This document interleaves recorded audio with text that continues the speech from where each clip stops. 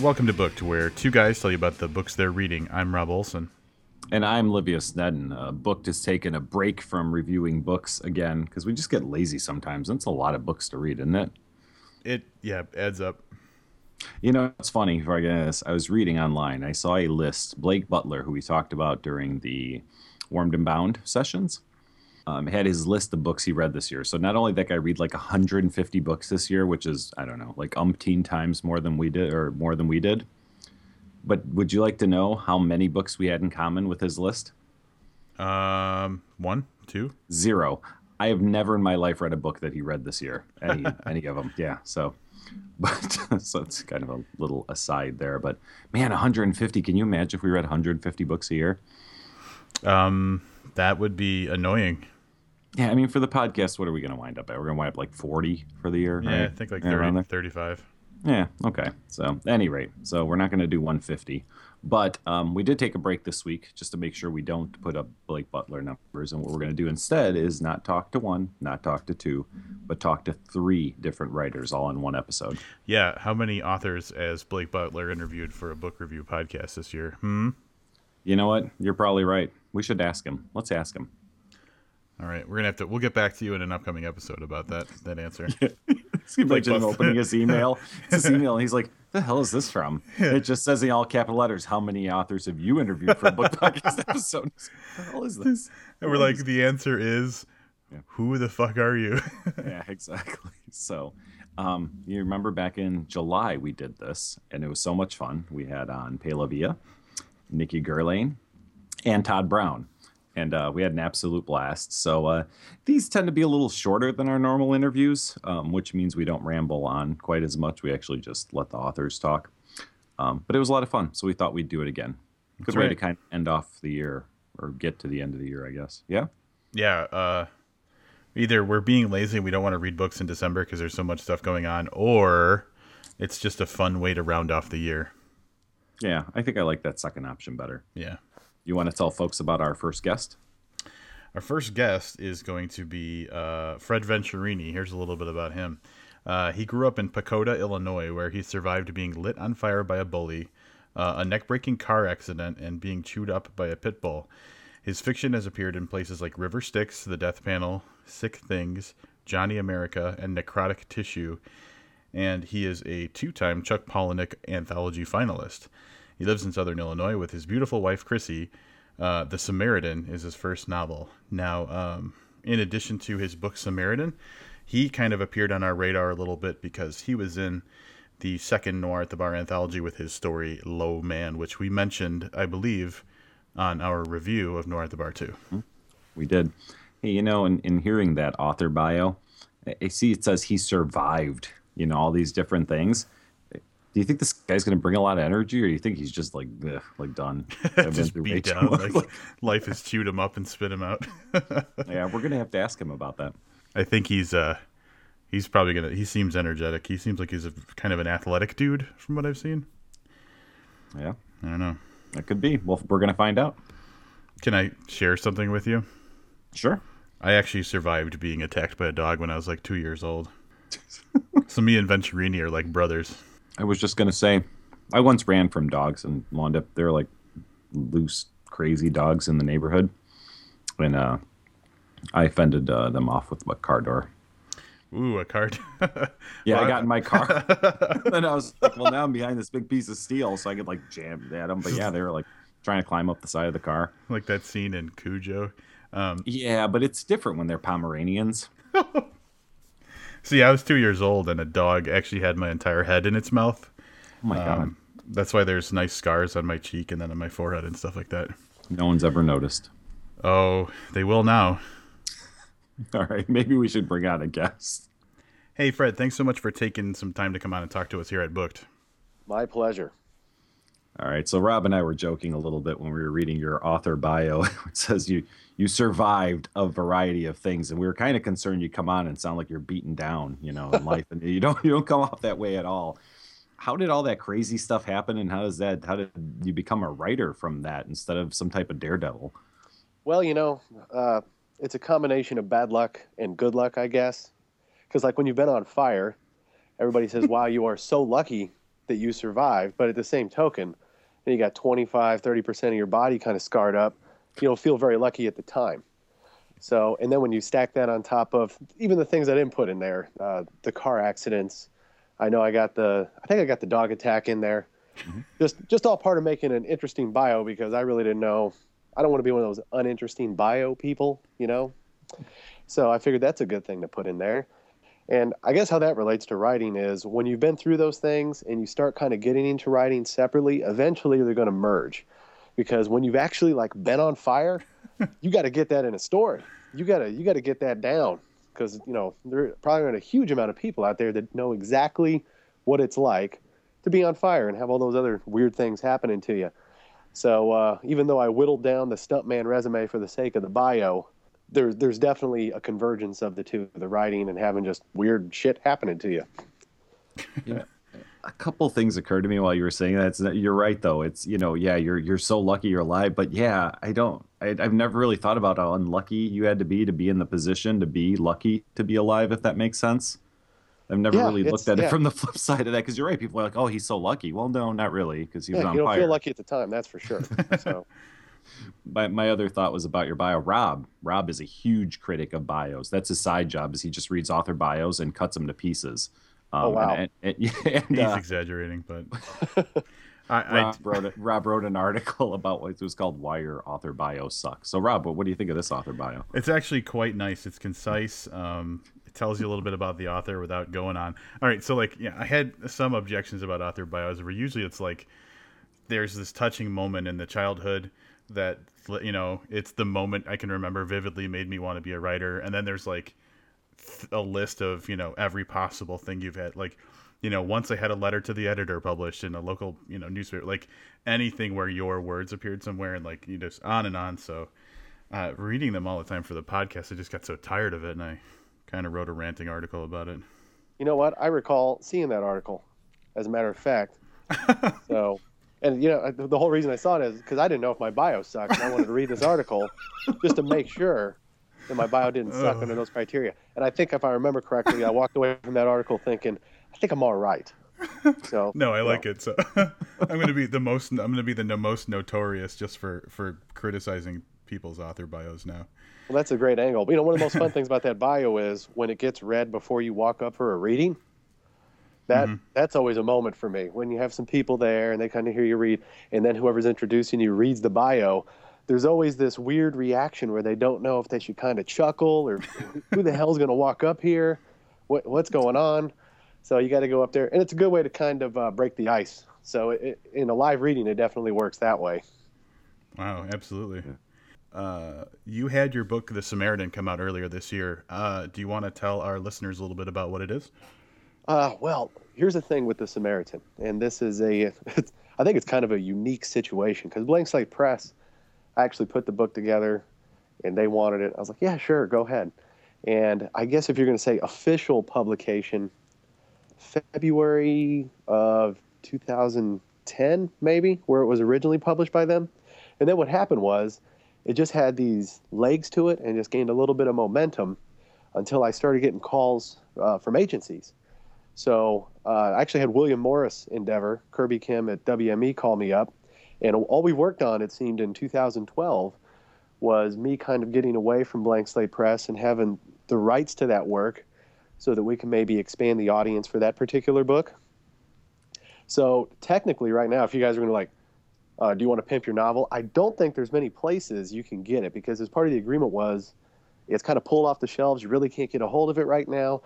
But I'm actively kind of retweaking it, rewiring it, reworking it, talking with my agent about it, and hopefully it's going to see, it's kind of a weird thing, a regenerated version might get out there to a wider audience, maybe a bigger press, things like that. Not that I'm not working on other projects parallel to that, but yeah, whenever people ask me what's going on with The Samaritan, it's a long answer, as you can tell. So it's just a weird kind of situation there, but it's always cool to say, I'm with WME and we're kind of shopping that book right now. So that's kind of where it is right now, being reshopped. Oh, excellent. But in its original incarnation did win awards, that's correct?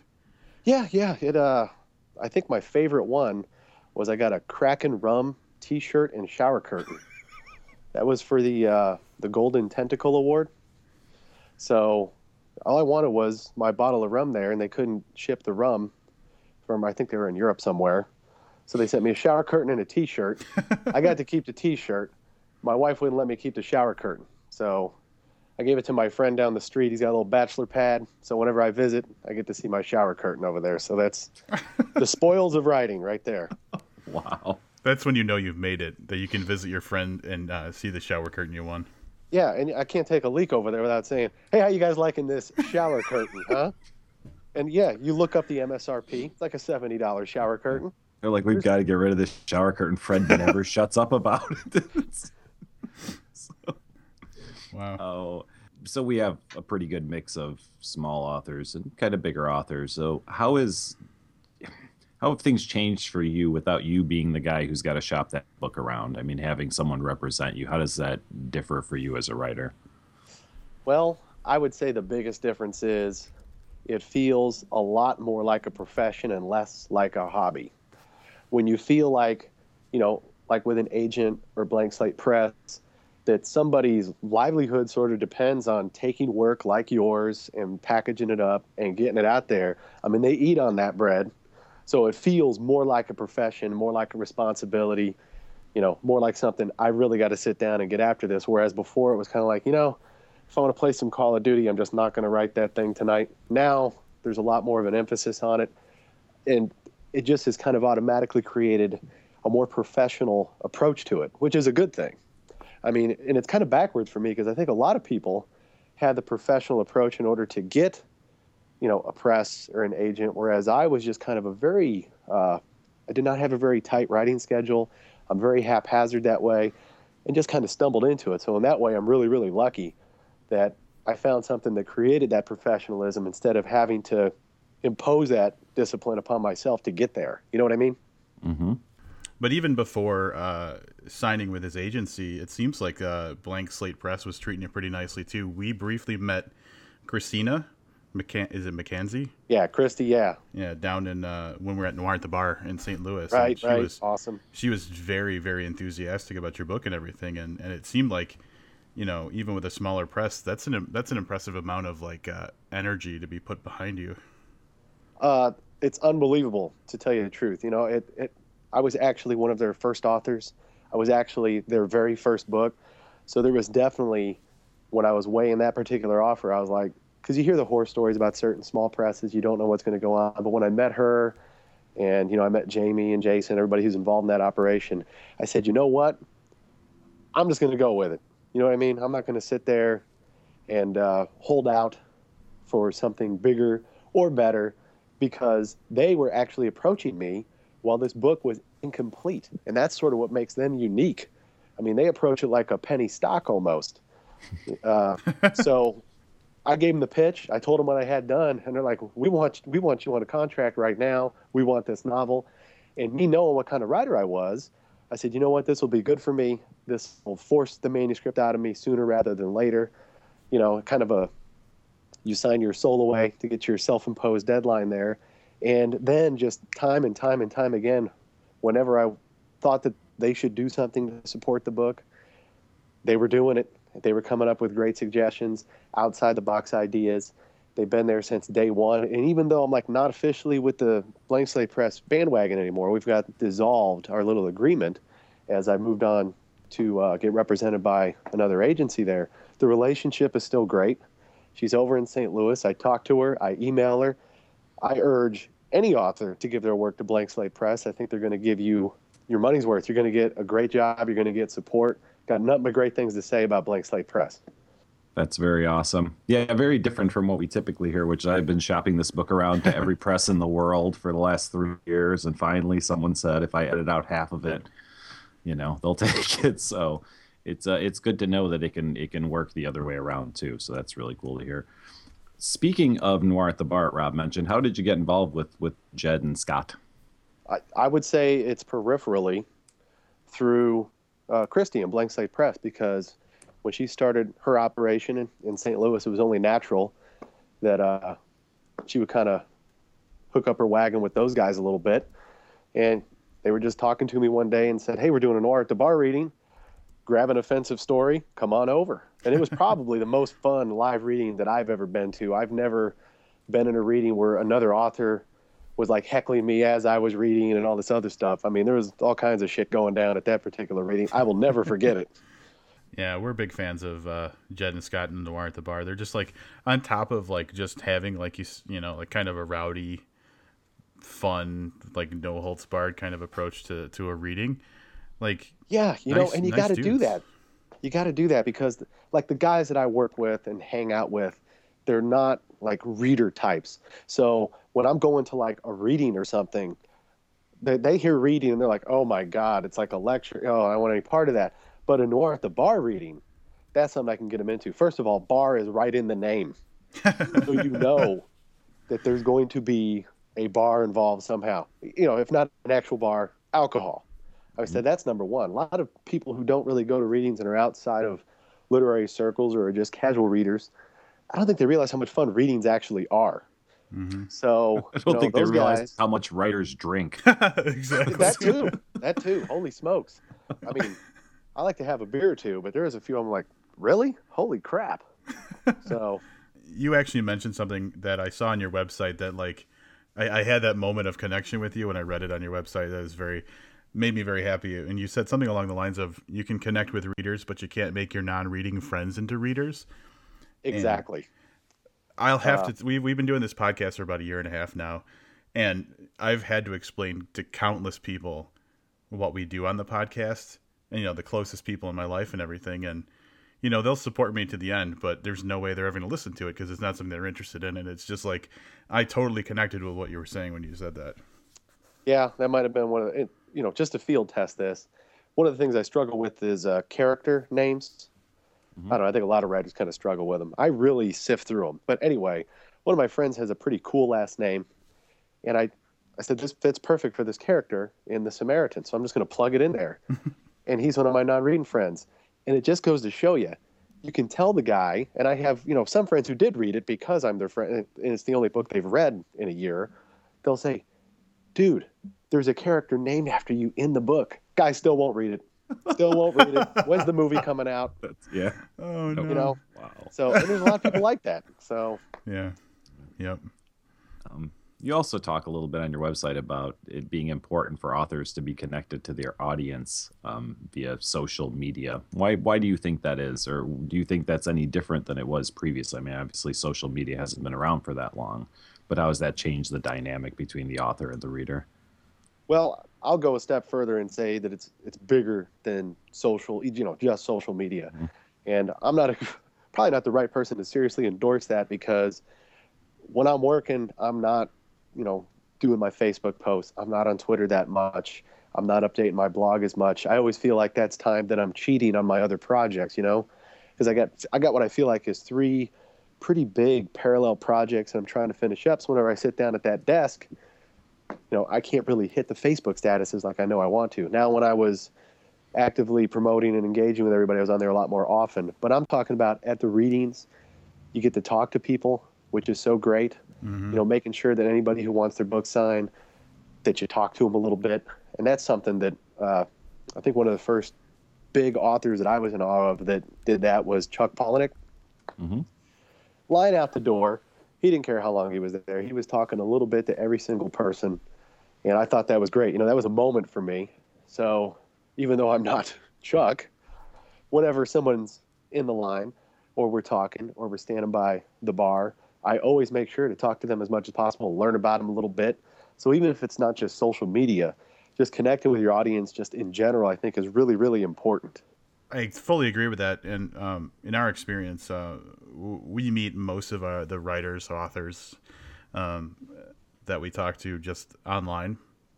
And that can be like enough of a good experience. But we've had the occasions, you know, through conventions and readings and stuff to actually meet some of the people that we'd had, you know, a purely like kind of electronical relationship with in person and spend time with them in person. And it's totally different. It's so much more, you know, of a connection. There's more value kind of transferred between the parties. So I couldn't agree with you more. Yeah, and you know, around here I had a standing thing. If you are a librarian or you are a teacher, just call me. I would love to go and do whatever you want me to do. I mean, when you guys say, "Hey, let's do an interview," great, let's do an interview. I'm at a point right now. I'm not Stephen King. There's no reason for me to say no to anything. Interviews are awesome. This is stuff that I dreamed about when I was a teenager, writing stupid little stories. You know what I mean? So I just try and enjoy it. I just try and engage with people as much as possible when it concerns my writing and stuff along that line. Very nice. So you mentioned a little bit that you're working on some projects, and we know that you're going back and revisiting the Samaritan a little bit. Do you want to talk about anything else that you're currently working on? Well, I just got off the phone earlier this week with a few people about my new manuscript, and it's sort of an apocalyptic love story type of a deal. And that's one of those story ideas that I had kind of sat on for a long time because I was kind of afraid of it. And the basic premise would be 4 horsemen of the apocalypse. One of them falls in love with a chick, so has to fight the other 3 to kind of stop the end of the world, which kind of sounds like a Michael Bay flick. But once I started writing it, the front end of it was kind of like the Samaritan. The front end of it was very human to me. I started to discover a lot about the characters. The middle was a real joy to read. But that third act, I kind of had to cross a line that I don't normally cross in my writing. And that's where you're kind of jumping from right on the fringe into like almost a supernatural third act. Mm-hmm. So I'm going to go through, and I might end up doing, I'm not going to call it a page 1 rewrite, but there's going to be a lot of work that I'm excited to do on that particular project. So it's always fun to mess around with the apocalypse, I mean, holy smokes. Can't beat it. Dude, that premise sounds incredible. Just wanted to get that out there. I sounded like a little fanboy, but that sounds awesome. Yeah, hey, I appreciate it. Like I said, that's one of those things. Stephen King said it best. I don't keep a writer's notebook. I like to think about stuff before I go to bed. And as much as I'm a fan of Stephen King, I only heard him say this the other day. He didn't say it the other day. He said it sometime, but it was the first time I had encountered it. Let's put it that way. But he doesn't write stuff in a notebook because the best stuff stays in your head. And that's one of those things that has always been swimming up there for the longest time. And yeah, I'll jot down, maybe this is something from the book of Revelation because maybe this is a little plot point. And I'll kind of develop it a little bit. But it's always there, and then you're ready to jump in. So it really pleases me to hear you say that it's at least an exciting premise. It gets me excited to go back in there and get after it. Mm-hmm. Hey, this just occurred to me. We're talking about the Samaritan and some other novel-sized projects you're working on. We know you're at Noir at the Bar, and then in your bio, there's a couple other places. How do you feel about short stories? Is that something that you like to do, or is something you just kind of dip your toe in? Short stories, I had that big, I think every writer kind of has that, where they have that big rush of short stories. You know what I mean? Mm-hmm. And I think when it occurs, or at least this is the case for me, is when you start to make that leap as a writer, So, let's say I'm a teenager and I'm dabbling, and the short stories are fun because they don't take forever. They're not a huge time commitment. You can get all your cool ideas down. But once I started my MFA program and you have peers that are going to be reading your work and you're starting to learn to edit your own work, for some reason, the flames just started getting fanned. And I just started blowing through all my short story ideas, pumping out a lot of short stories. And then after that, I started chopping them and placing a bunch of them. But I probably haven't touched a short story in a while now. And once again, sometimes I feel like I'm cheating on the bigger projects with the smaller ones. So once I have these 3 big projects I want to get done, and I'd sure like to get back to it because it's a fun form because you can write it in one sitting, and you can just polish that stone until it just absolutely gleams. You can rewrite it and rewrite it and rewrite it. So it's kind of fun in that way. We've been, it's a conversation we've been having with people we've been interviewing recently because, it seems like that's kind of a trend as well. Like once you dive into, and the other thing is like Matthew McBride, we talked to the other day, he kind of made a good point. There's really not a lot of money in publishing short stories. So that too. Yeah. I mean, it's not a viable future, like it's probably, fun to do or like you said, but when it comes down to it, probably novels are going to be at least money-wise the better choice. Unless you're putting a lot of stuff in Deer and Deer Hunting magazine. I was just going to say that I publish a lot of auto detailing articles, they pay far better than all my short stories put together. Trust me, Yeah. all the freelance stuff just blows your short story out of the water. The short Up story, and you coming place it. writers, take heed. This is Yeah, gotta get with the that's right. magazines. That's where you're gonna get paid. Wow. Fred, where can people find you and your stuff online? FredVenturini.com. VENTURINI. I will update it one of these days. I'm going to get after it. I guess when it comes to content, I'm just one of those guys. I'm just not in the habit of hitting it every single day. I try to come up with one little gem of an idea, that sort of thing. So Twitter, @FredVenturini. Facebook, just type in Fred Venturini. I'm all over the place. So willing to talk to anybody about anything. Love this stuff. So get out there, get after it. We'll have a conversation. Thanks for your time tonight, Fred. No problem, guys. I certainly appreciate it. All right. Once again, huge thanks to Fred Venturini for coming on. Glad we got to get him on finally. Dude, he's telling us he's like, it's the apocalypse, the four horsemen. One of them falls in love with the woman. I'm like, all right, and he's like, and he has to fight the other three, and I'm like, this is brilliant genius. Yep. I kept wanting to interrupt to tell him how great it was. He was talking, and I'm sitting here kind of like, I gotta tell him that this is awesome. Yeah, I was going through the same thing in my mind. I'm like, one of the four horsemen falls in love, sold, and then he just kept going. Yeah, definitely. When the Samaritan comes back out, we're gonna have to review that on the show. When anything comes out by him, I think we're gonna review. Yeah, absolutely. Yeah. If you guys want to find more information about him, like he said, check out fredventurini.com. We'll have a link to it on the post for this episode. If you can scrounge up a copy of The Samaritan, we highly recommend you do so. Also, check out the other places he's been published, like Noir at the Bar 2, some of the other publications that we've mentioned in his bio. All right. Our next guest this evening is also someone who's come up on the show numerous times, and we just never had a chance to really connect and do this. So, Jandon Hale. God, not only did we talk to the guy a lot, we spent like a week with him in Los Angeles. We did. I've seen the man shirtless. Multiple occasions. I don't know if that's exactly what we needed to talk about, but I get right down to it was an intimate week with this man. So, but yeah, I think the fact that we haven't been able to do anything with him yet might have something to do with the fact that he has kind of a busy schedule. You think? Hey, you know what, though? He does have and own the only video, like of the two of us that was broadcast anywhere that wasn't related to Booked.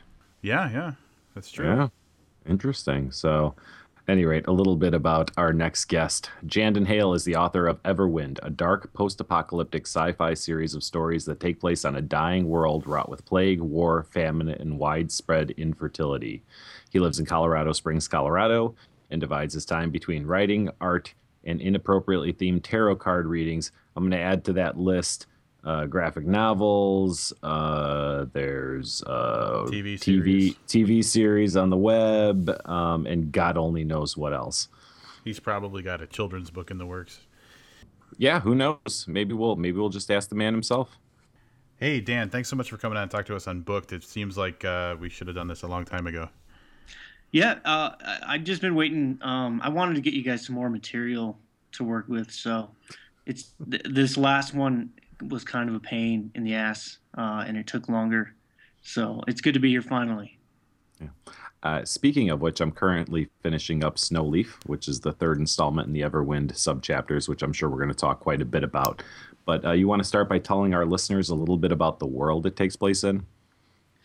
Yeah, what I wanted to do was it's kind of I like to explain it as if you take Middle Earth setting with all the magic and crap, and get rid of the magic, and then progress towards modern day times, and then go beyond that to the end of the world, the post-apocalyptic time. So it's kind of technology has peaked and the world is going back towards the dark ages. So there's still a little bit of technology there, but everything is hard to sustain. So it's kind of like a mix of Mad Max and Lord of the Rings without the magic, if that makes sense.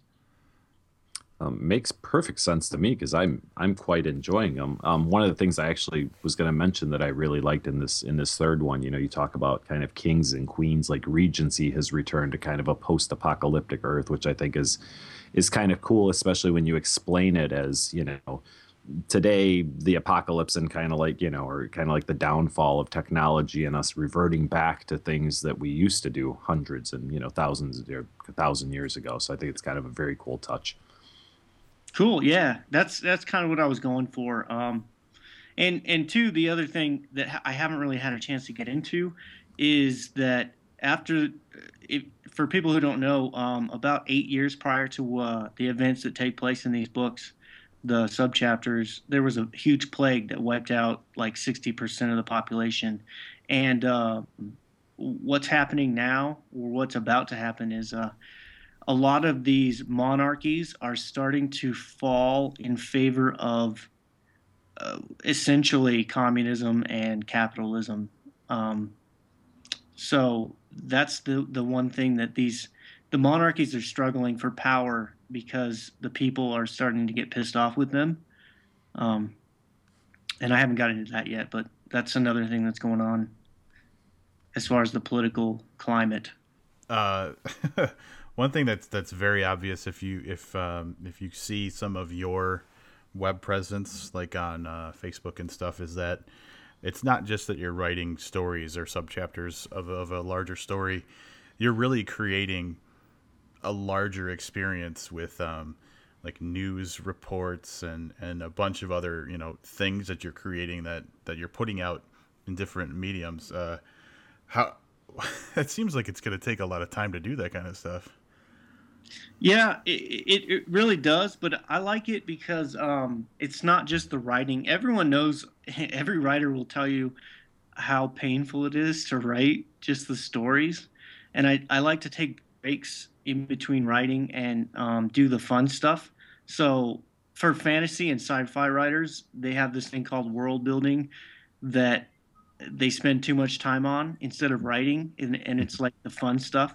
So what I like to do is create these extra things, and what you referred to specifically was the official website called everyonetimes.com, and what it is I basically just made a fake newspaper website, but the cool part is that the newspaper is from the stories, and everything on that website is in character, so to speak. So I like to do that in between the stories to maintain momentum, and because everybody that's a fan of any serialized thing, they have to wait so long in between releases, and I like to do this stuff to keep people involved and give them something in the meantime. Yeah, it's a nice touch. It's really tough, especially when I picked up on series when they're 3 or 4 books in and you devour 3 novels and then you have to wait a year for the next one. So I completely understand what you're saying. And it's a very nice touch and it's some very, very cool stuff from, Emblem Designs and there was like an overball schedule like put together for teams that play a fictional sport and stuff. I mean, a lot of that is just really, really cool. Really cool stuff. Yeah, I like that part too. And is it an unintended or intended consequence that some of these news stories fool people into thinking that they're things that happen in, like actual real life?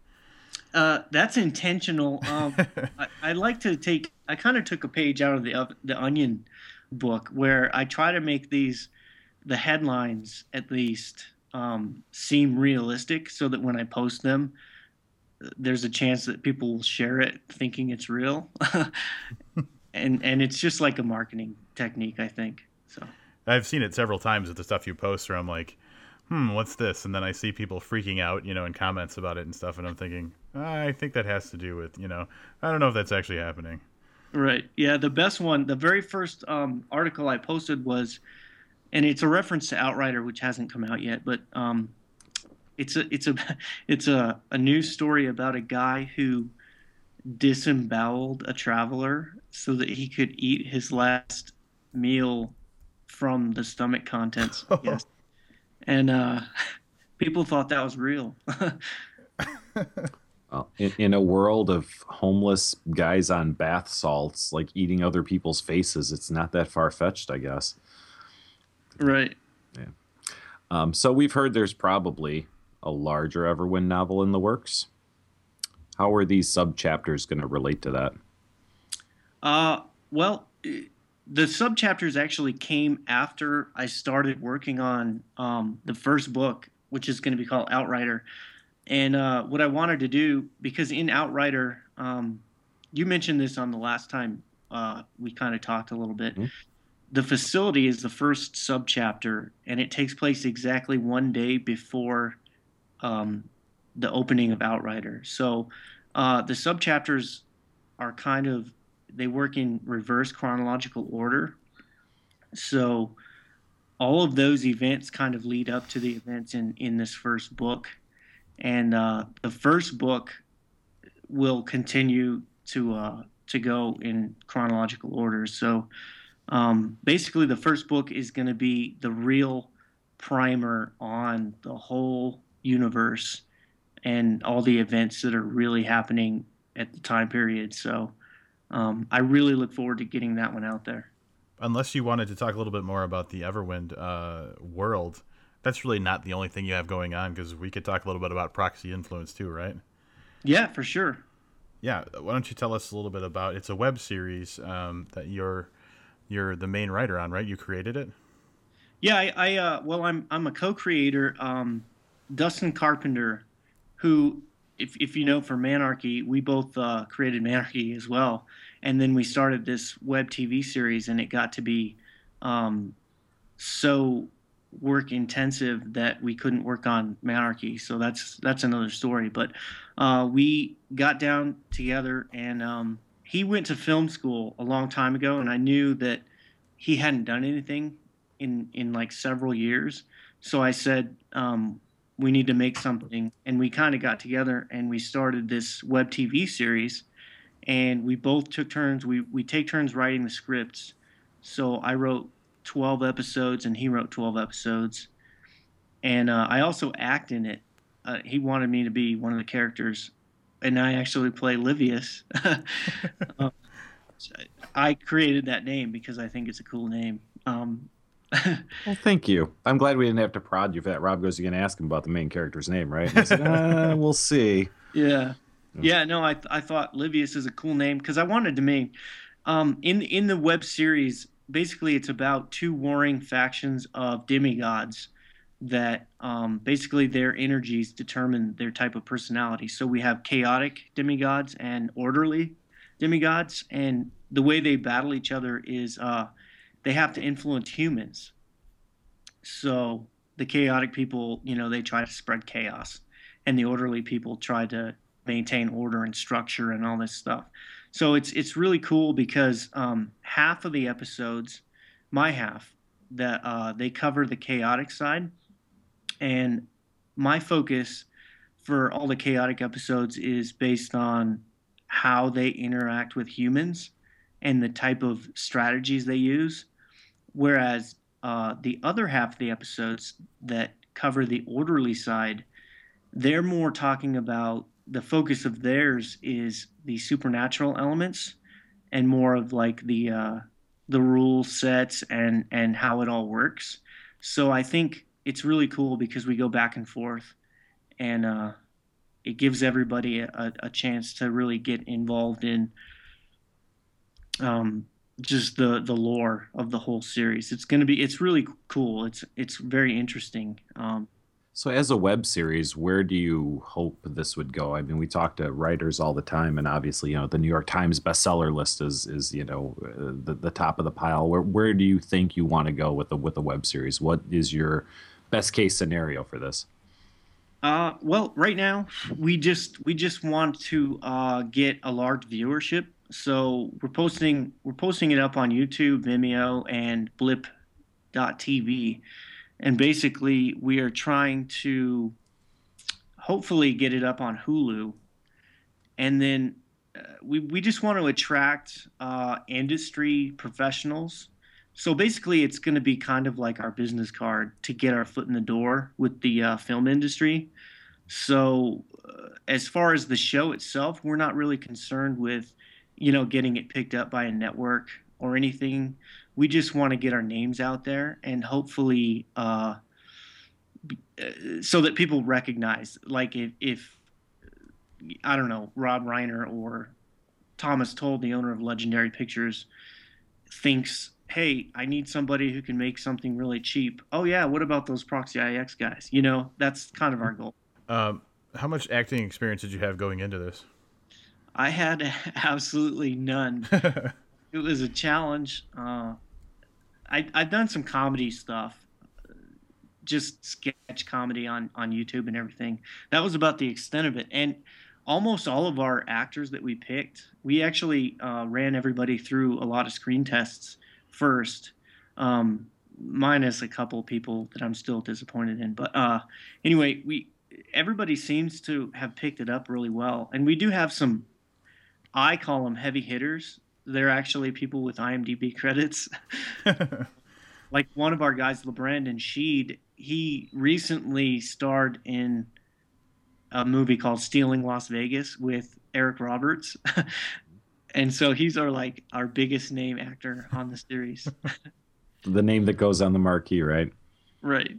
I will have to say that the Proxy Influence is a much, much cooler resume, so to speak, than pretty much anything else I've seen. And it's kind of a great idea to get your name out there. Yeah, and that's the other reason why we wanted to do it is because I started film school, and I one of the things that really kind of got on my nerves was before I joined, I'm going to Full Sail online, and I looked up all the reviews, and everybody was pissed off. All the students were mad at Full Sail because they got this degree, and then they couldn't get a job in the film industry. And what I told Dustin, I said, dude, all these people are they're relying on everybody else to give them a job when they know how to make a movie. So why don't they just make a movie that rocks and get noticed anyways? And that's kind of our strategy. So rather than, going to Hollywood and working our asses off, trying to get people to put us in their stuff, we're just making our own thing and trying to make it the best that we can. And we think that's a better strategy. I would have to agree. Lots of waiters and waitresses in LA that are taking the other route. So I think that this is probably a much smarter way to go. Between Proxy Influence and the Everwind series, you've created two pretty, creative worlds. Do you find that writing without rules, so you're making up your own rules for these stories, is that easier, or do you think it's harder than setting a story that's hardcore today in your hometown where you have to play by the world's rules? Yeah, in many ways it's a lot more difficult. Like with the sci-fi, the Everwind series, I couldn't just dive in and start writing because the advantage that a lot of writers who use the real world they have is like you have different things that everybody recognizes. So if I need a vehicle, I can just say, okay, he drives a Dodge Ram, and all the work there is already created for you. Whereas with the sci-fi world, you have nothing. All the places you have to create, everything they use is created by you. So you have nothing to work with. And that's the hard part, but it's also the fun part.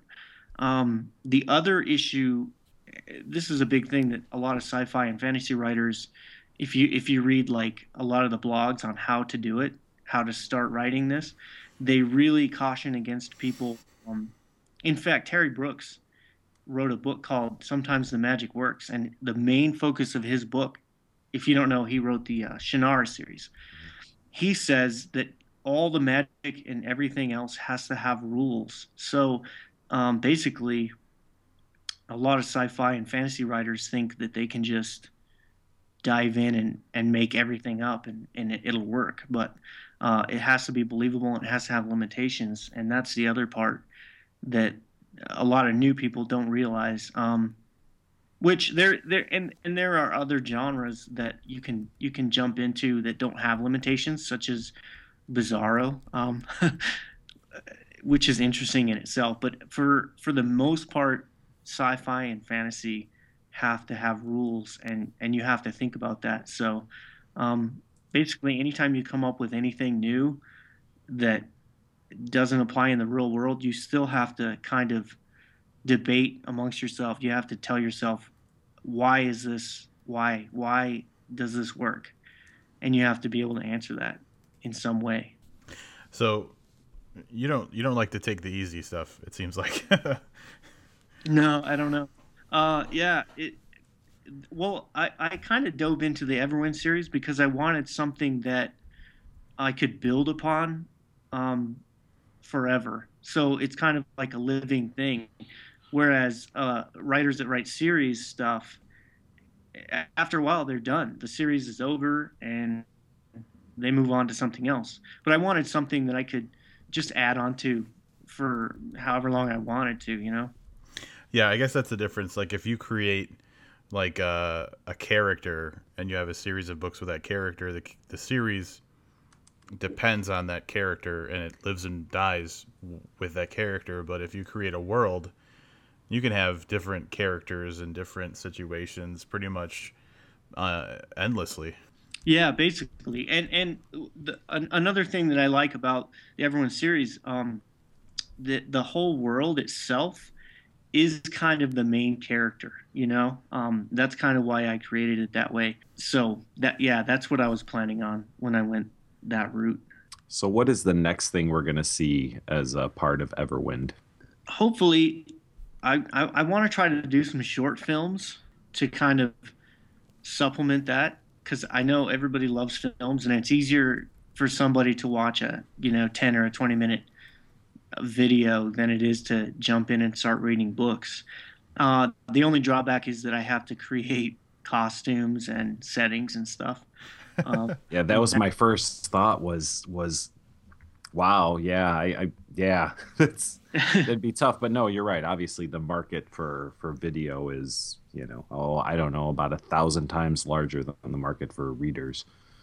Yeah, and the other thing I'm doing, I'm kind of working on it on the side right now, is I'm trying to create some games that use the Everwind universe. So I have a board game that I'm working on, and I might do a card game as well. So those are some other things I'm working on for the series. So shifting gears a little bit to a little less serious question, you want to tell us a little bit about how you keep running into Stephen Baldwin at the airport? Yeah, that's kind of a weird story. Well, you guys were both in LA when I went out there this summer. Well, the summer prior to that, I went out to the Warmed and Bound release party in LA, and it was so I went out there and I spent a week there, and I didn't run into any celebrity at all the whole week. And then as I was leaving, I was at the airport. And Stephen Baldwin pulls up. I was outside smoking a cigarette, I think. He pulls up to the sidewalk and he's dropping somebody off. And I was like, that's Stephen Baldwin. And I had to Google his tattoos to confirm it. But it turns out it was him. And then, so a year later, I went back to LA. Same exact thing. Summertime, we spent a week there. Didn't see a single celebrity. And this was right after the Aurora shooting. So on my way back, I was at Denver International Airport, and I'm just walking around, and I look in this store, and I see who I think to be Stephen Baldwin standing there with a cowboy hat on. And I'm like, that is him, because I recognize it. So the second time I go to LA, I wait a whole week, and I don't see any celebrities except for the airport. So I see Stephen Baldwin twice. And at this time, I was like, man, I have to talk to him because this is unreal. So I kind of like followed him around the airport a little bit, stalked him somewhat. And he got in line to Panda Express. And I was kind of standing there debating on how I was going to do this. And these three women sat down. He had dropped his luggage off at this table. And they sat down at that table. And I said, hey, just so you guys know. And see, nobody else recognized him at all.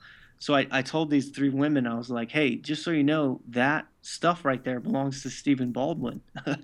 And they got all excited. And we waited for him to get through the line.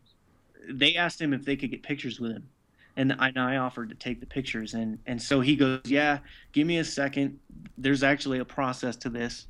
And he kind of told them to keep their excitement down, basically, so that we didn't attract a whole mob.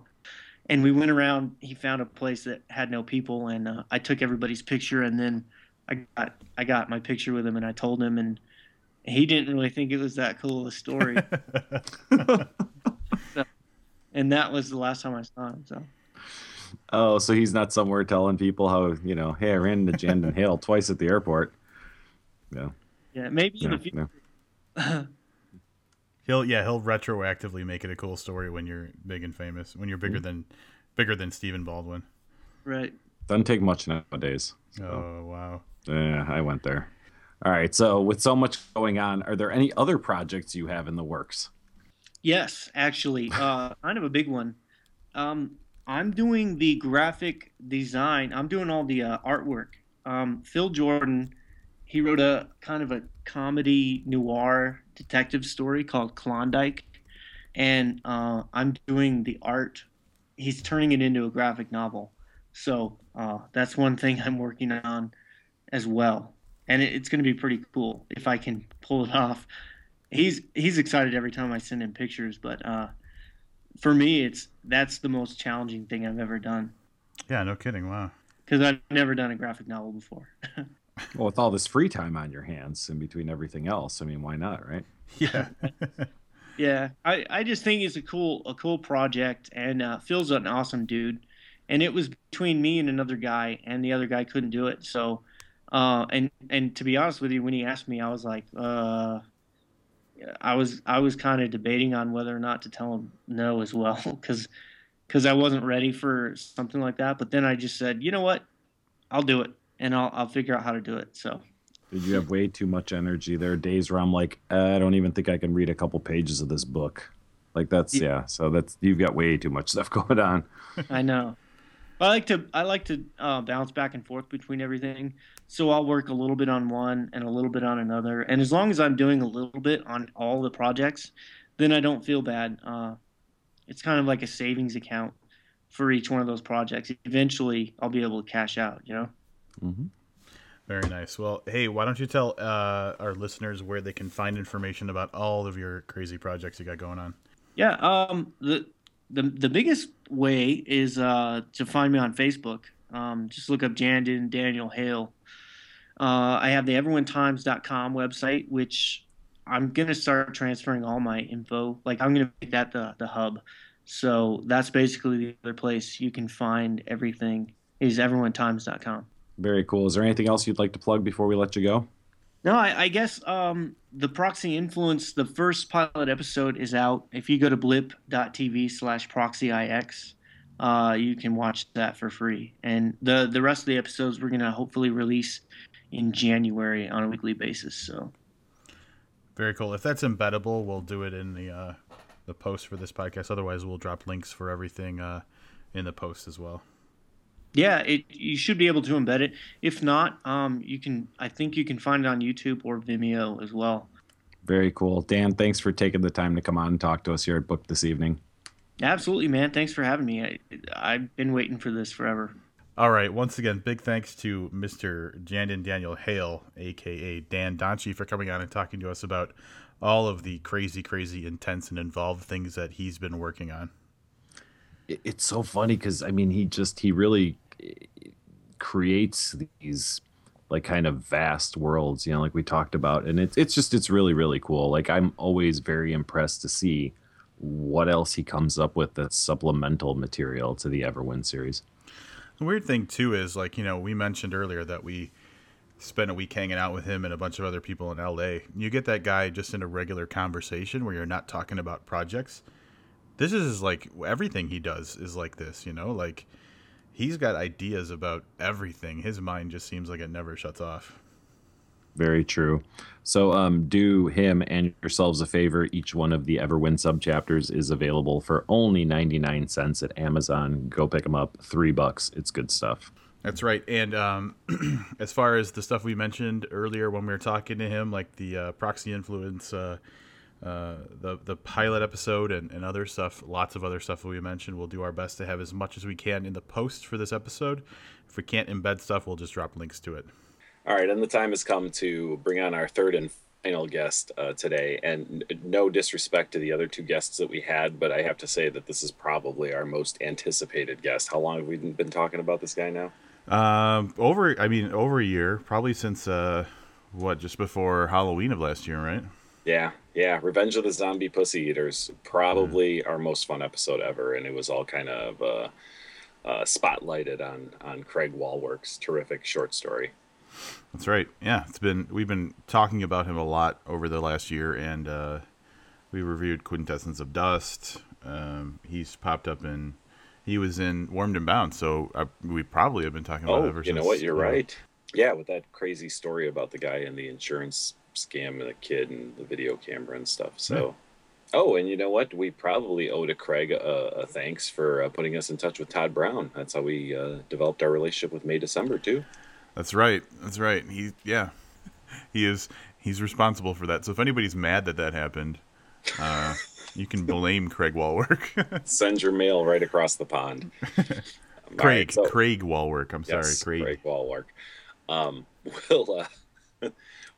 think we've said enough about the man. Let's see what Melaz Corbier has to say about him. Warning.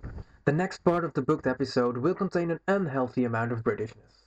It is advised to remove children and pregnant women from the room. The English folk are peculiar, which shows in many, many ways, such as darts on telly, laws stating it's not allowed to hit your wife if it's stick wider than your own thumb, brown sauce, cricket. If you were to pile up all those peculiar things, you'd find Craig Walwork on top of it. You have been warned. Second warning. Rob and Livius will mispronounce Craig's name all day long. You'd better ignore those tips. I am Les Corbier, and I approve of these warnings. All right, that was Melaz warning you about some. I want to say that he had originally sent us a file that he just did the first part. He didn't go on to do a second warning about us. And it was this huge internal debate at the podcast whether we were going to post the second one that he sent us or just post the first one and make a big deal about how he didn't say anything bad about us. And good guys that we are, we just decided literally this very second to post the full second audio clip that Melaz sent us. Let's give the guy a pass. He's out of practice of sending us stuff. It's true. So, yeah, it took him like a full 24 hours to realize he didn't say anything condescending about me, you, the podcast. The quality of the clip is very good too, so I got to give him that. He sounds good. He's probably been working on it for months and months. Yeah. So that was Melaz. And before we actually bring Craig on, we got to get used to saying Craig. The moment we get him off, we're done with him and everything. It's back to Craig, but I'm going to try and be as Craig as possible for this. Here's his author bio that we pulled from his website. Craig Walwork lives in West Yorkshire, England. He is the author of the short story collection Quintessence of Dust, which we reviewed on Booked, and the novels To Die Upon a Kiss and The Sound of Loneliness. His fiction appears in various anthologies, journals, and magazines. He is the fiction editor at Menacing Hedge magazine.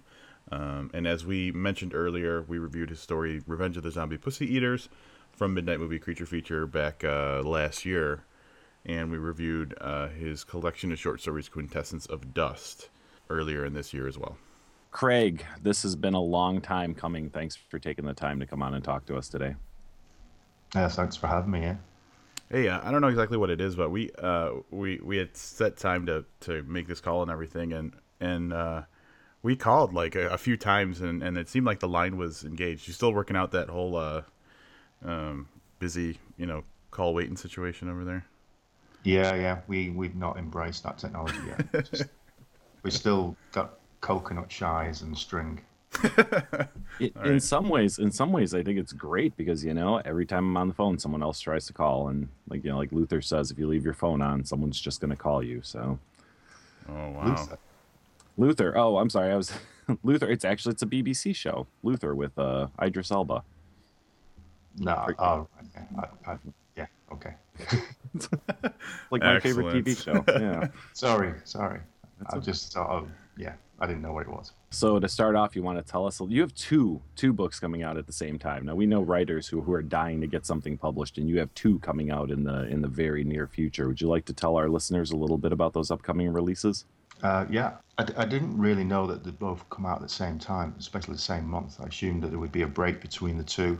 I think the first one, To Die Upon a Kiss, was scheduled to be released in summer this year, and that got put back for several reasons. And I knew I had a date coming for The Sound of Loneliness in January, so I thought that'd be a nice break. You know, you'd sort of 6 months. Then, due to circumstance and everything else, they all sort of landed at the same time. So I'm going to be a busy man in January.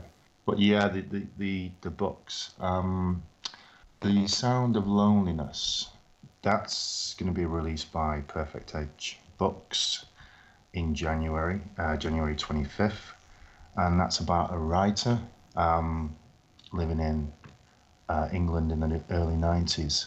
He's basically living in poverty.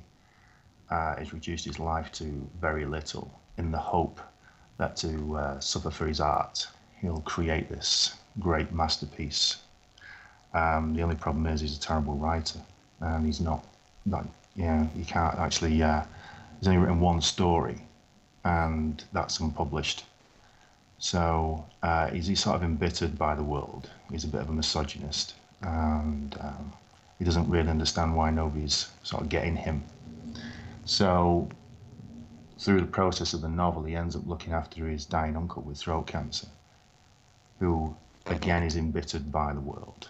And sort of their two lives are running in parallel, and he sees a lot of himself in his uncle. What changes it, the catalyst to this change, is this young girl of about 14 or 15 years old, and she comes into their lives and sort of changes them. Daniel, who's the main protagonist and the writer, he falls in love with this girl, not on a physical level, just that she changes his life, and adds reason to him, adds reason to his writing. So what he does is he realizes nothing can come from it. There's nothing, because he considers himself a monster for actually feeling this way towards it. So he wants to move out of the town and live a normal life. And that's essentially it. It's him coming to terms with this love of this young girl that he can't really have, and trying to be a great writer. Although it sounds quite a serious book, because it deals with loneliness and depression, and various other things like that. It's actually quite a funny novel. So I wanted to try and write it as a sort of sort of anecdotal, where if you're in a situation at the time and the incident is quite serious, you kind of get through it, and you sort of wipe your brow. And then when you're regaling friends later on, you tend to pull out all the humour, and you make it something a bit more light-hearted. And that's essentially what the novel is. It's more of like sort of a man who essentially is dying of hunger and love, but pulls out all the humour. So it's quite a funny novel as well. I don't want people to be put off by the fact that it sounds quite serious. You started off talking about it, and I said that this sounds really hilarious. It's a terrible writer, and you say, and then it gets really, really dark all of a sudden. So, Rob had actually commented on how upbeat both of the titles are of your releases. Yeah, they're not the most jolly of titles, are they? How about the other one, To Die Upon a Kiss, which sounds kind of like a James Bond title, a little bit. Yeah, it does, doesn't it? I think it's actually a line from Shakespeare. It had something to do with suicide, because the main story is that there's a guy in the story called Sadler Truman, who's got this rare heart defect called sudden arrhythmia death syndrome. It's affected all the male members of his family, and they've all died before they've reached 30 years of age, and Sadler is due to sort of reach 30 in about 2 months' time when the novel starts. So he's trying to come to terms with his inevitable demise. And to help him overcome his fear of death, this strange woman comes into his life called Prudence, who works at the local hospital, who is basically a dispenser. Do you have dispensers over there? Explain, Maybe. explain what it is. They kind of work at the chemist section, the pharmacy section. They distribute the medication. Yes. Mm-hmm. Yeah, We do. They're So, pharmacy assistants. Is that what they're called, Rob? Pharmacy something? Sure. Yeah, Sure. Yeah. Why not? so she's one of those people, and she's struck up a relationship with like kind of all the manic depressives and all the people with heart problems, and that's how they meet. But what she does is she sort of embroils him in this this game whereby they go to all these manic depressives and these old people and all these people with heart defects, and they go around to the house under the guise of delivering the medication, but induce overdoses in them, so that Sadler can see the delicateness of mortality and how maybe death isn't so severe, that it's actually quite peaceful. So it's kind of like an existential love story with a twist, but it involves subjects like incest and euthanasia and excessive female masturbation and murder. Now, all right, I'm going to jump ahead. We had a question that was a little bit later on, but I think this kind of fits in. And this is actually a question that I based on a comment that you left after we reviewed Quintessence of Dust, where you said that you were worried that your stories would be considered merely like bawdy and puerile, but you were happy to see that we had found the deeper meaning of the stories. It seems like you do kind of incorporate some, I don't want to say depraved, but some very serious and I guess bawdy and puerile elements in your stories. So are you expecting people to find the deeper meaning? And since you obviously feel like sometimes it might be a stretch for people to get there, is it more rewarding when people see the story for what it truly is? Yeah, I think as a writer, I don't go out there just to, I think first of all, shock. I certainly don't go out just to write something that is one-dimensional. I know that a lot of my titles, people just judge it on the title, especially with some of the titles anyway, don't you? And I suppose you can look at them as titles and say, yeah, this is just there to shock, and it is puerile, and it is it's quite crude, but it's because I can't handle writing about serious issues. So what I do is I wrap them up in the fantastical or the absurd, and hopefully people sort of get that. They scratch at the veneer of the story and then get underneath the substrate and understand what's going on underneath. Which is why when you guys reviewed Quintessence of Dust, I really appreciated it, because I think you did capture some of those feelings that I tried to sort of pull out. I'm going to rephrase this next question based on some of the things you said. So, can you tell us a little bit about the deeper meaning of Revenge of the Zombie Pussy Eaters? Yeah. Okay. We were going to transition from that question into, really deeper meaning and stuff, and then there's Revenge of the Zombie Pussy Eaters, which was our first introduction to you. Yeah. No, I can understand. I mean, people are going to look at that and think, right, it's a very crass sort of story. And I suppose, I started off that story with no intention of ever seeing it published or see the light of day. I knew a few writers through Write Club and other people through that sort of arena, and I just wanted to write a story which involved those at first, and I'd never wrote a zombie story before, and there was a lot going around, and they were all a bit sort of formulaic, and I thought, well, I want to try and break that really. And because I kind of like zombie stories anyway, I knew that the zombies were the surface layer, and the subtext like in, say, Dawn of the Dead was about consumerism, so I wanted to sort of put that in as well, like a sort of subtext that was running in parallel.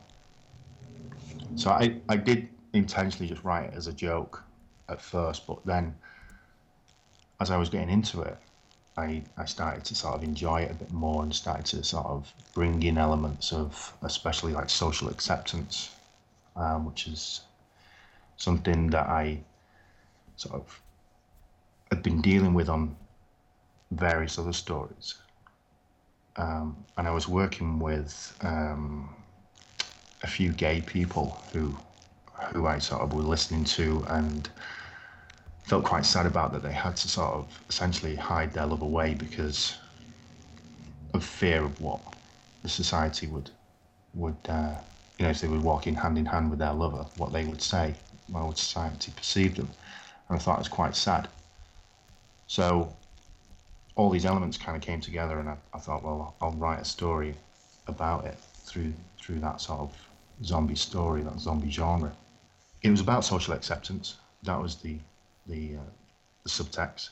And a few of the characters, I mean, I'm dragging this from memory now, but I think Bowden a hermaphrodite? Someone was. Who was so? it? Yes, I do believe that was correct. Yeah, and there was Malaz. He was searching for love, and he was quite a crude character. He would just say flippant remark, and he became across quite misogynistic as well. Quite accurately, actually, quite accurately is what I was thinking. Yeah. And yeah, when he finds love through, did he find love through Peela? Yes. Yeah, he changes, and so they were all sort of seeking acceptance, either through love or, social acceptance, and just them placing that sort of story in the sort of the gay area where it took place, just sort of mirroring all that kind of stuff. And that's not a very good explanation. I'm trying to draw from memory, so sorry. We're getting it. Yep. No, it's okay. That's kind of the nice thing too, is like I think that people fall into kind of what you fear, and just thinking that if there's a shocking title or certain elements are introduced that are just kind of shocking or not the common thing you read, a little bit more potentially offensive or off-putting, that there's no value in the story. And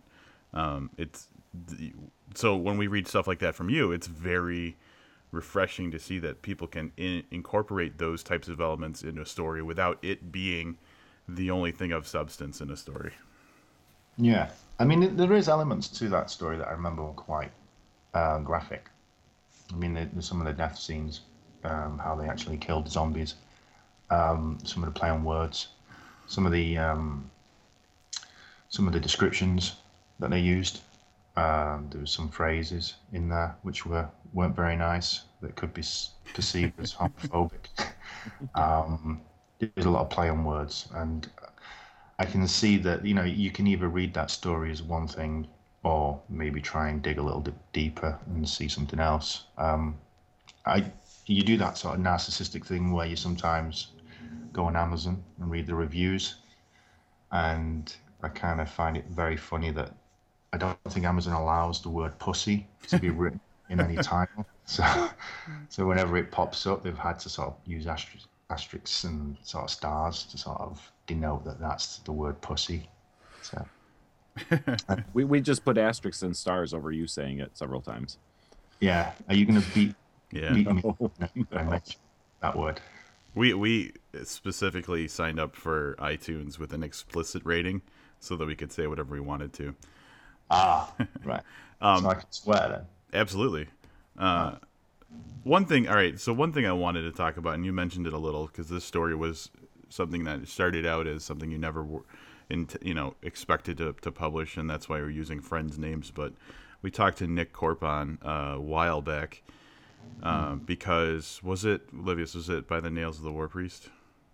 Or no? No, it was from Stay God. Mm-hmm. Stay God. He had used multiple names of people he knew in the book, and I guess he had taken some criticism for it, but at the end of the day, the reality is, unless you know him, you're not going to know that those are names of people he knows. And so, what's your thought on incorporating people like friends or acquaintances' names into stories?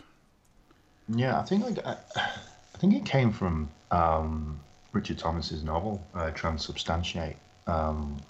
He'd done sort of like a secret shout out where he'd incorporated names of people he knew.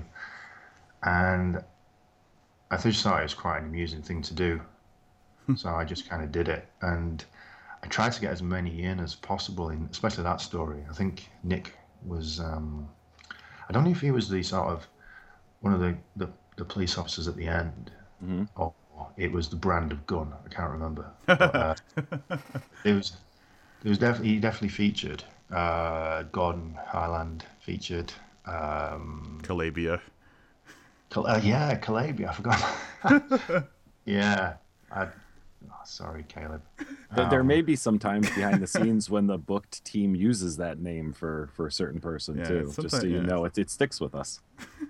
Yeah, I think as well, Bob Pastorella kind of lent itself perfectly to a sort of Italian restaurant because it was just a sort of pasta bit.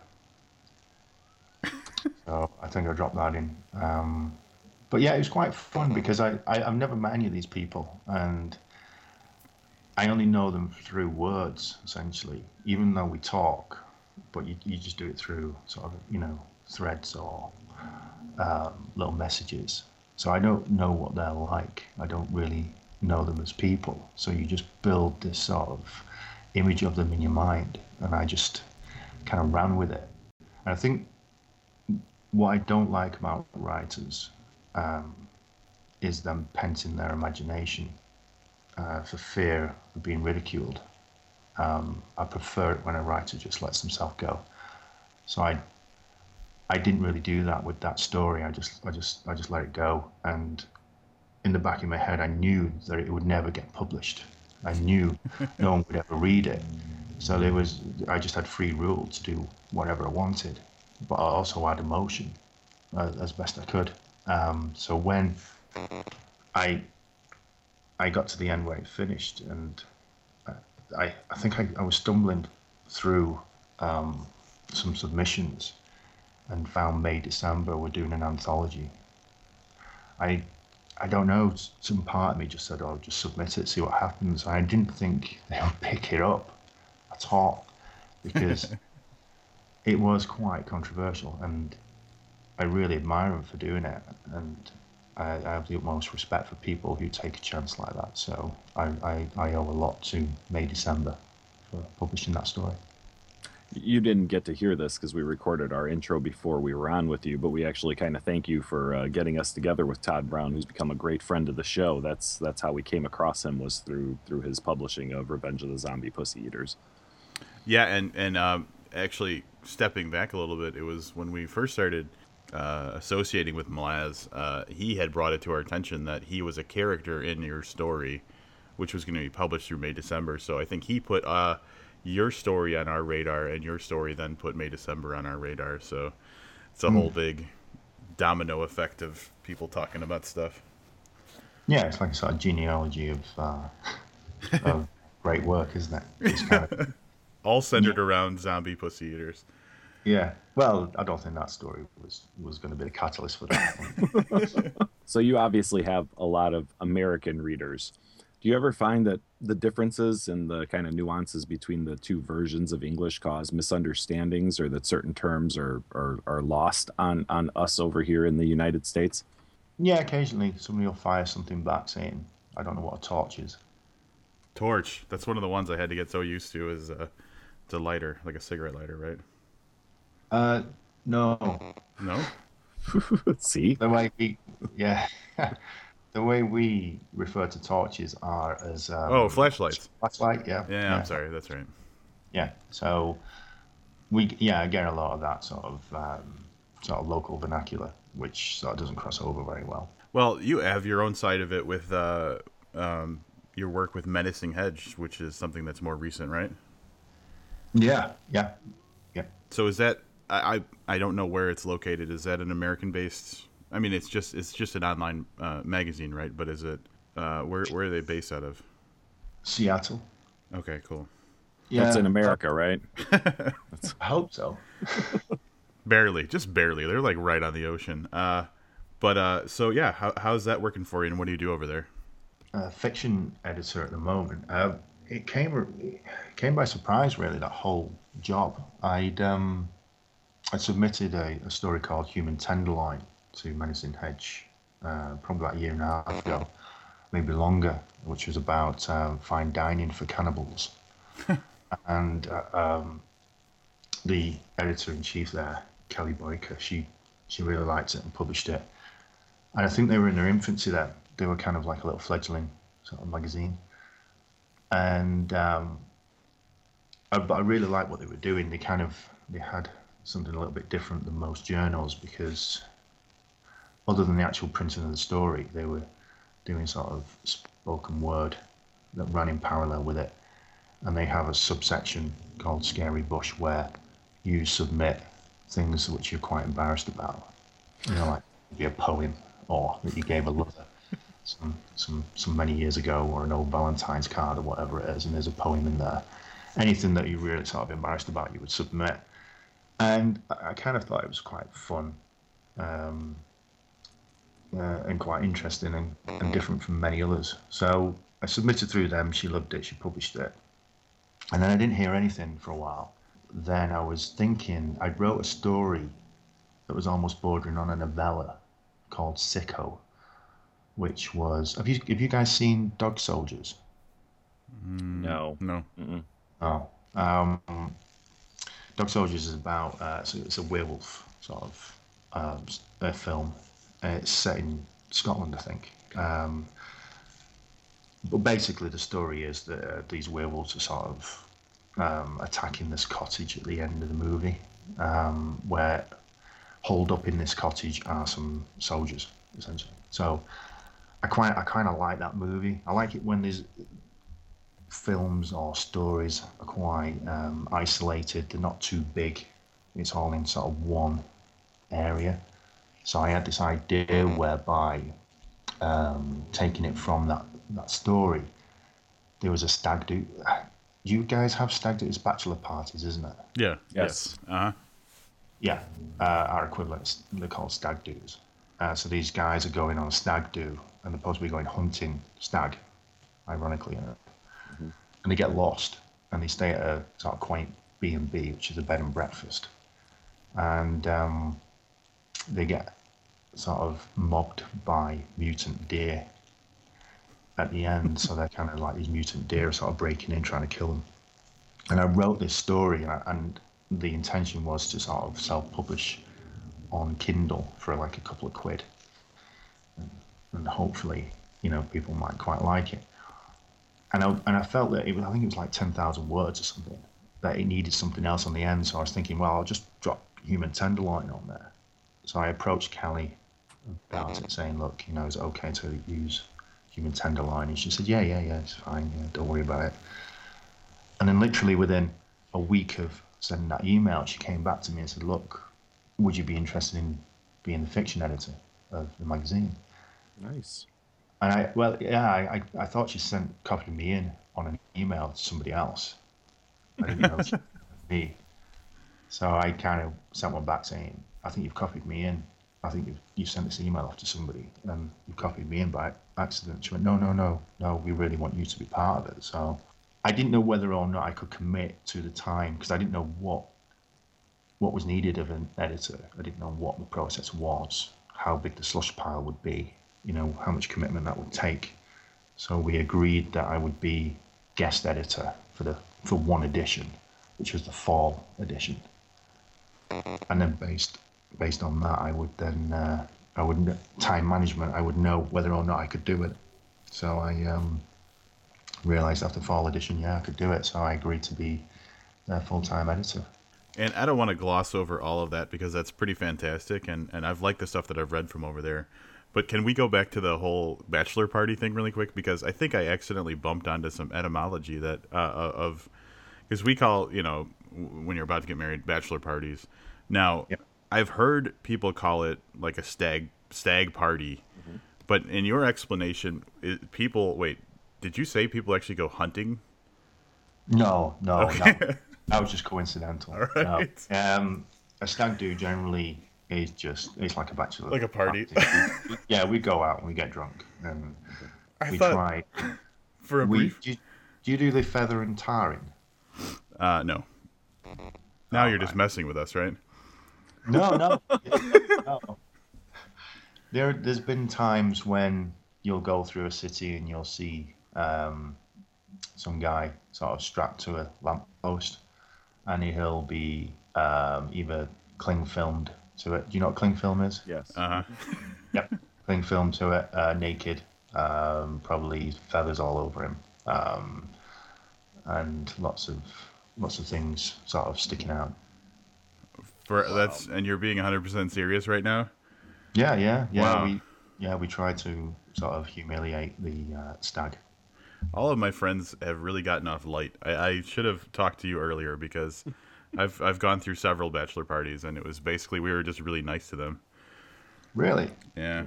They went hunting for strippers. We went, stripper hunting, basically. What? Do you not just go to a strip joint? Yeah. Well, I mean, that's part of it, yeah. Get drunk, look at strippers, that type of thing. Yeah. No, you're gonna raise it up a level. Yeah, now, well, yeah. I don't know if I'm going to have that opportunity again, but if so, I'm going to go all out. I'm going to consult you ahead of time just to make sure that I do it right. Yeah. Do you have? We have something called Nair, which is ladies use it on their hair private... removal. Yeah. Yeah. That's quite good on the eyebrows. Good Lord. So when they're unconscious, you should use that one. Wow. All right. Yeah. Now that we're this far off the beaten track, I have another question for you. Are you excited about the royal baby? Yeah, I'm kind of warming. I'm not a royalist. I'm not patriotic. But I'm kind of warming to William and Harry. They seem more human than the Queen. So yeah, it'd be quite nice. Yeah, I don't know. I mean, we got a free holiday out of it last year when they got married, so that's always a bonus. Yeah, we got a day's holiday. So I don't know if you realize this or not, but in the United States, you can't look at an entertainment magazine or turn on, like, there's a show called Inside Edition, which is all about the entertainment industry and things you can't turn it on without hearing about the royal family here. So I can only imagine that there it's got to be just prevalent everywhere. Yeah, but we kind of get used to it.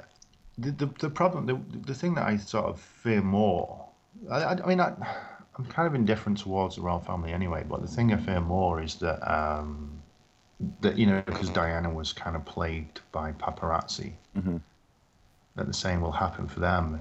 And I think that people, regardless of who you are, what you do, you should have a bit of privacy. Did you hear about what happened recently in the UK where that prank phone call? Yeah, I heard about that. Yeah, I mean that's terrible, and that this poor nurse who obviously took the call subsequently committed suicide because of the ramifications of that. And this is not actually the media encroaching on the actual royal couple. It's media sort of affecting other people. Mm-hmm. So that kind of worries me. But I do like it. To somebody on television recently, they were talking about how they were in a pub in London, and Prince William and Prince Harry walks in, and they've got like sort of an entourage of minders and everything else, and they're drinking in this local pub, which first of all is quite refreshing. And then in the sort of distance, they hear Prince William shout, "I'm going to do the crab," and then just sort of like flips on his back. He starts doing this sort of Linda Blair type crab thing through the pub. I mean, how many royals would do that? That's pretty cool. Yeah, so I kind of like them. Yeah, they're a bit more down to earth. They're more human than most. Well, and that might lend them a little bit of relief maybe. From Yeah, well, yeah, I think that, if you the more you try to keep your life secret, the more the media is likely to want bits of you. But yeah, if you're laying on your black back flailing in a pub, it's interesting the first couple times. After that, if you're just out in the open, I think that it maybe loses its appeal a little bit to the paparazzi. Yeah, yeah. Yeah, Livius, did you know what he was talking about? That No the prank idea photo? whatsoever. All right. So Nothing. essentially, when I don't know the names. I'm sorry, but she was in the hospital. And there was like like radio DJs from, it was either Australia or New Zealand, called up pretending to be the Queen, wanting to talk, and the phone call kind of made it through and everything, and I guess kind of made it through, right? Am I right about that? Yeah, it went through. But then anyway, it came out later that it was a prank and it wasn't really the Queen, obviously. And there was, I guess, enough of a scandal around it that this nurse killed herself. And so, like, it was like, obviously these radio DJs weren't trying to make someone kill themselves, but it was just kind of an insensitive and, kind of dumb thing to do, and terrible things happen from it.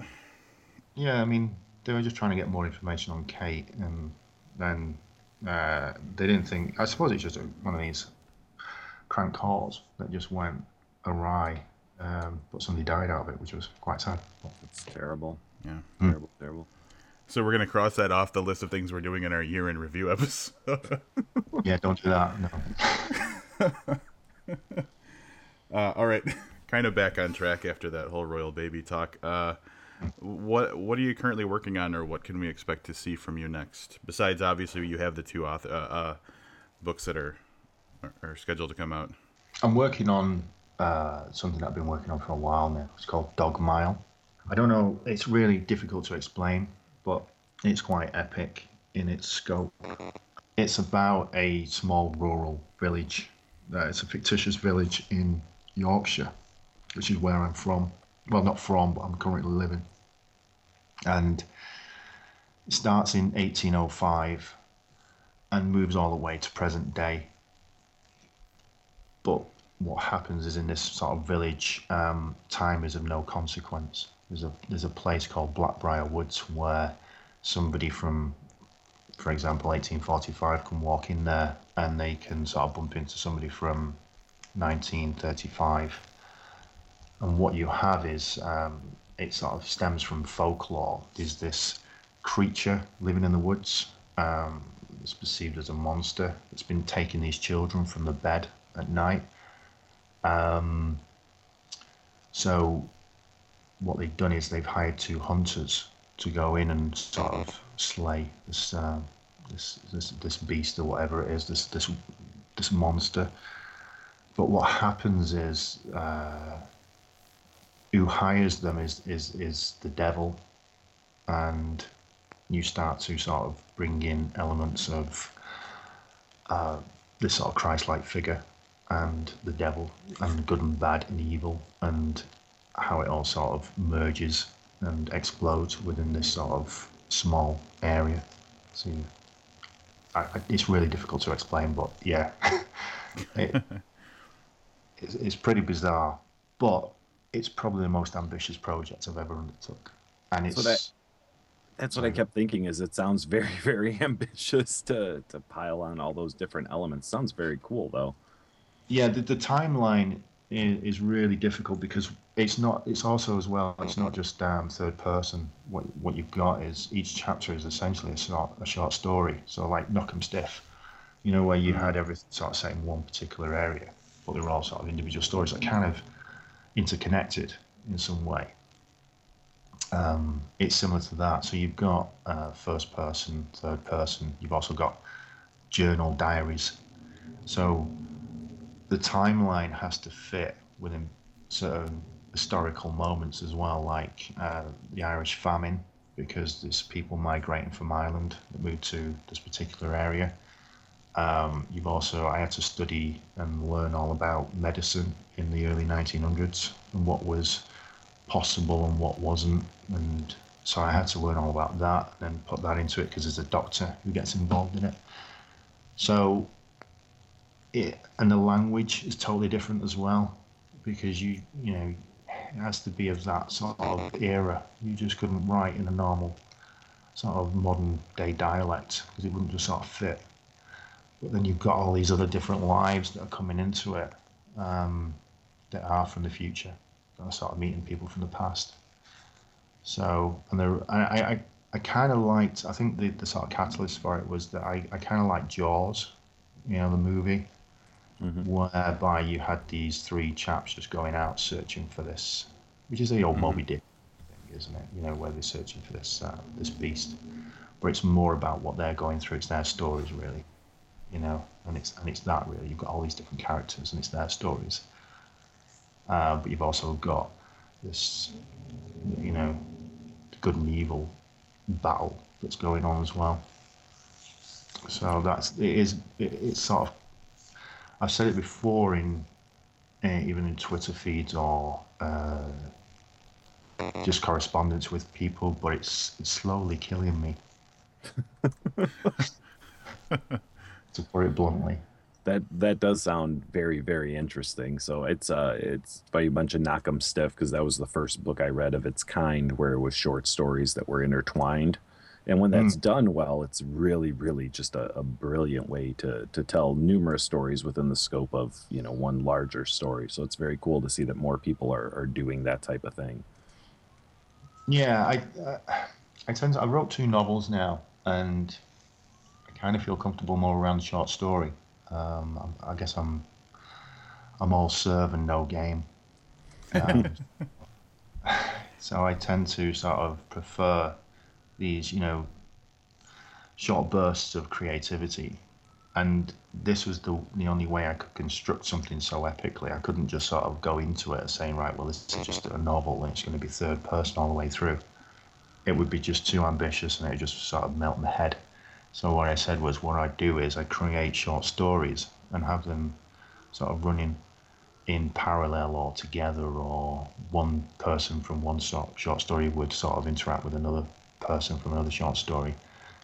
And that's how it set out. And what I did was I wrote a few and then subsequently decided that they wouldn't fit the narrative and discarded them and then sent them out to be published, or with the hope of getting published. And they did. So there's kind of stories out there already that are set in the fictitious rural village called Dogmile, and you can find them online. So it's kind of already out there. What will come to fruition in the actual the finished novel I'm writing now. All right, to get a little bit back more to the immediate future. So we, for a long time, have mentioned that we're very much looking forward to a more full-length work from you. So we have carved out a slot in January to review one of your books. Now, I think this is the first time we've ever done this. We're going to put you on the spot and have you pick for us between your 2 releases which one we review here on the show. Well, do you want female masturbation or do you want writer living in poverty? Doesn't everybody? I'm kidding. Whichever one you think.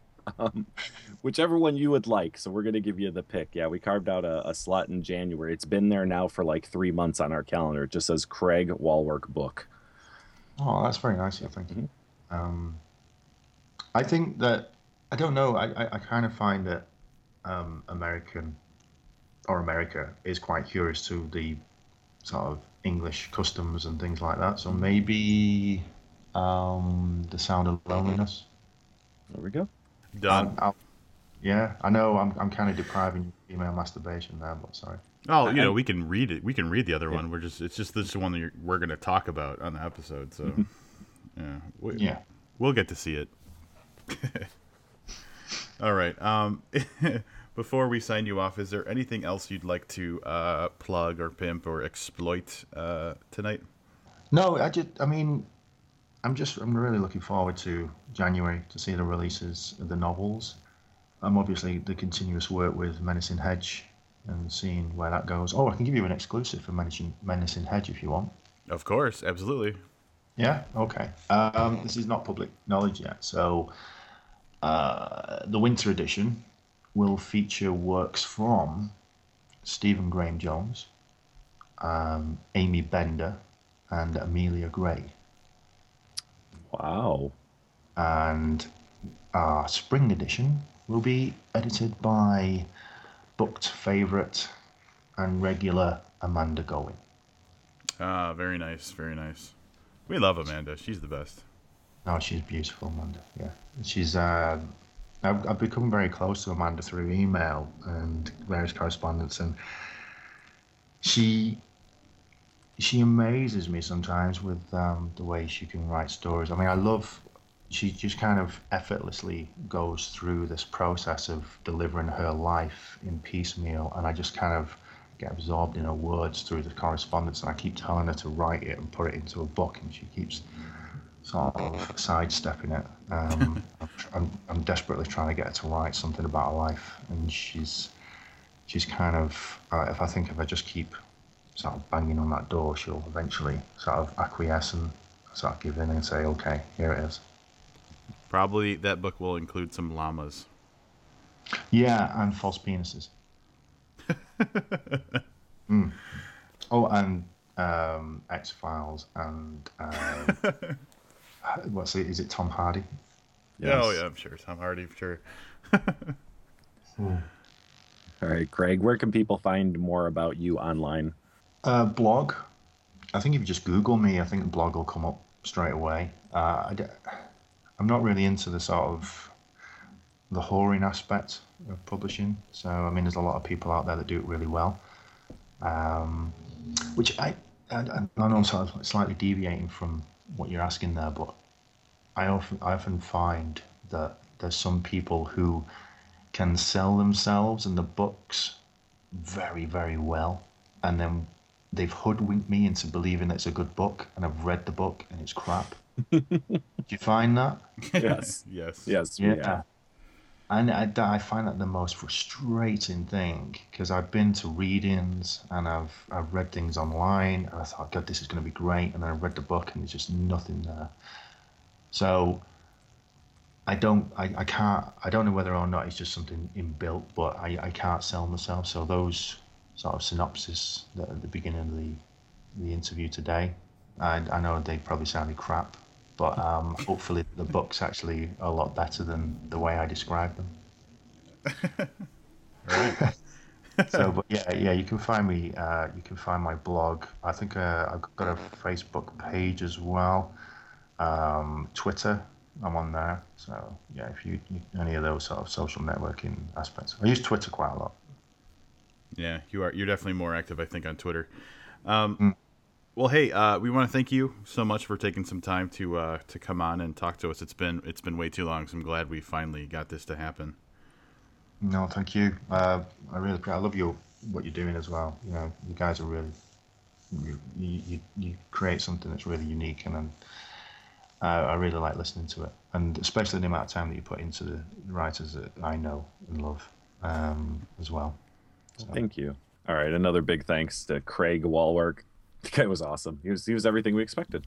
Yeah, absolutely. And in doing these 3 interviews, it occurred to me that my favorite part now, actually, of doing interviews is when we ask authors what's coming up, because we get to hear all these awesome things that people are working on, and then we know, down the road we're going to see it. So we get a kind of a sneak preview of all the cool stuff that's coming up that we know we're going to be looking at later on.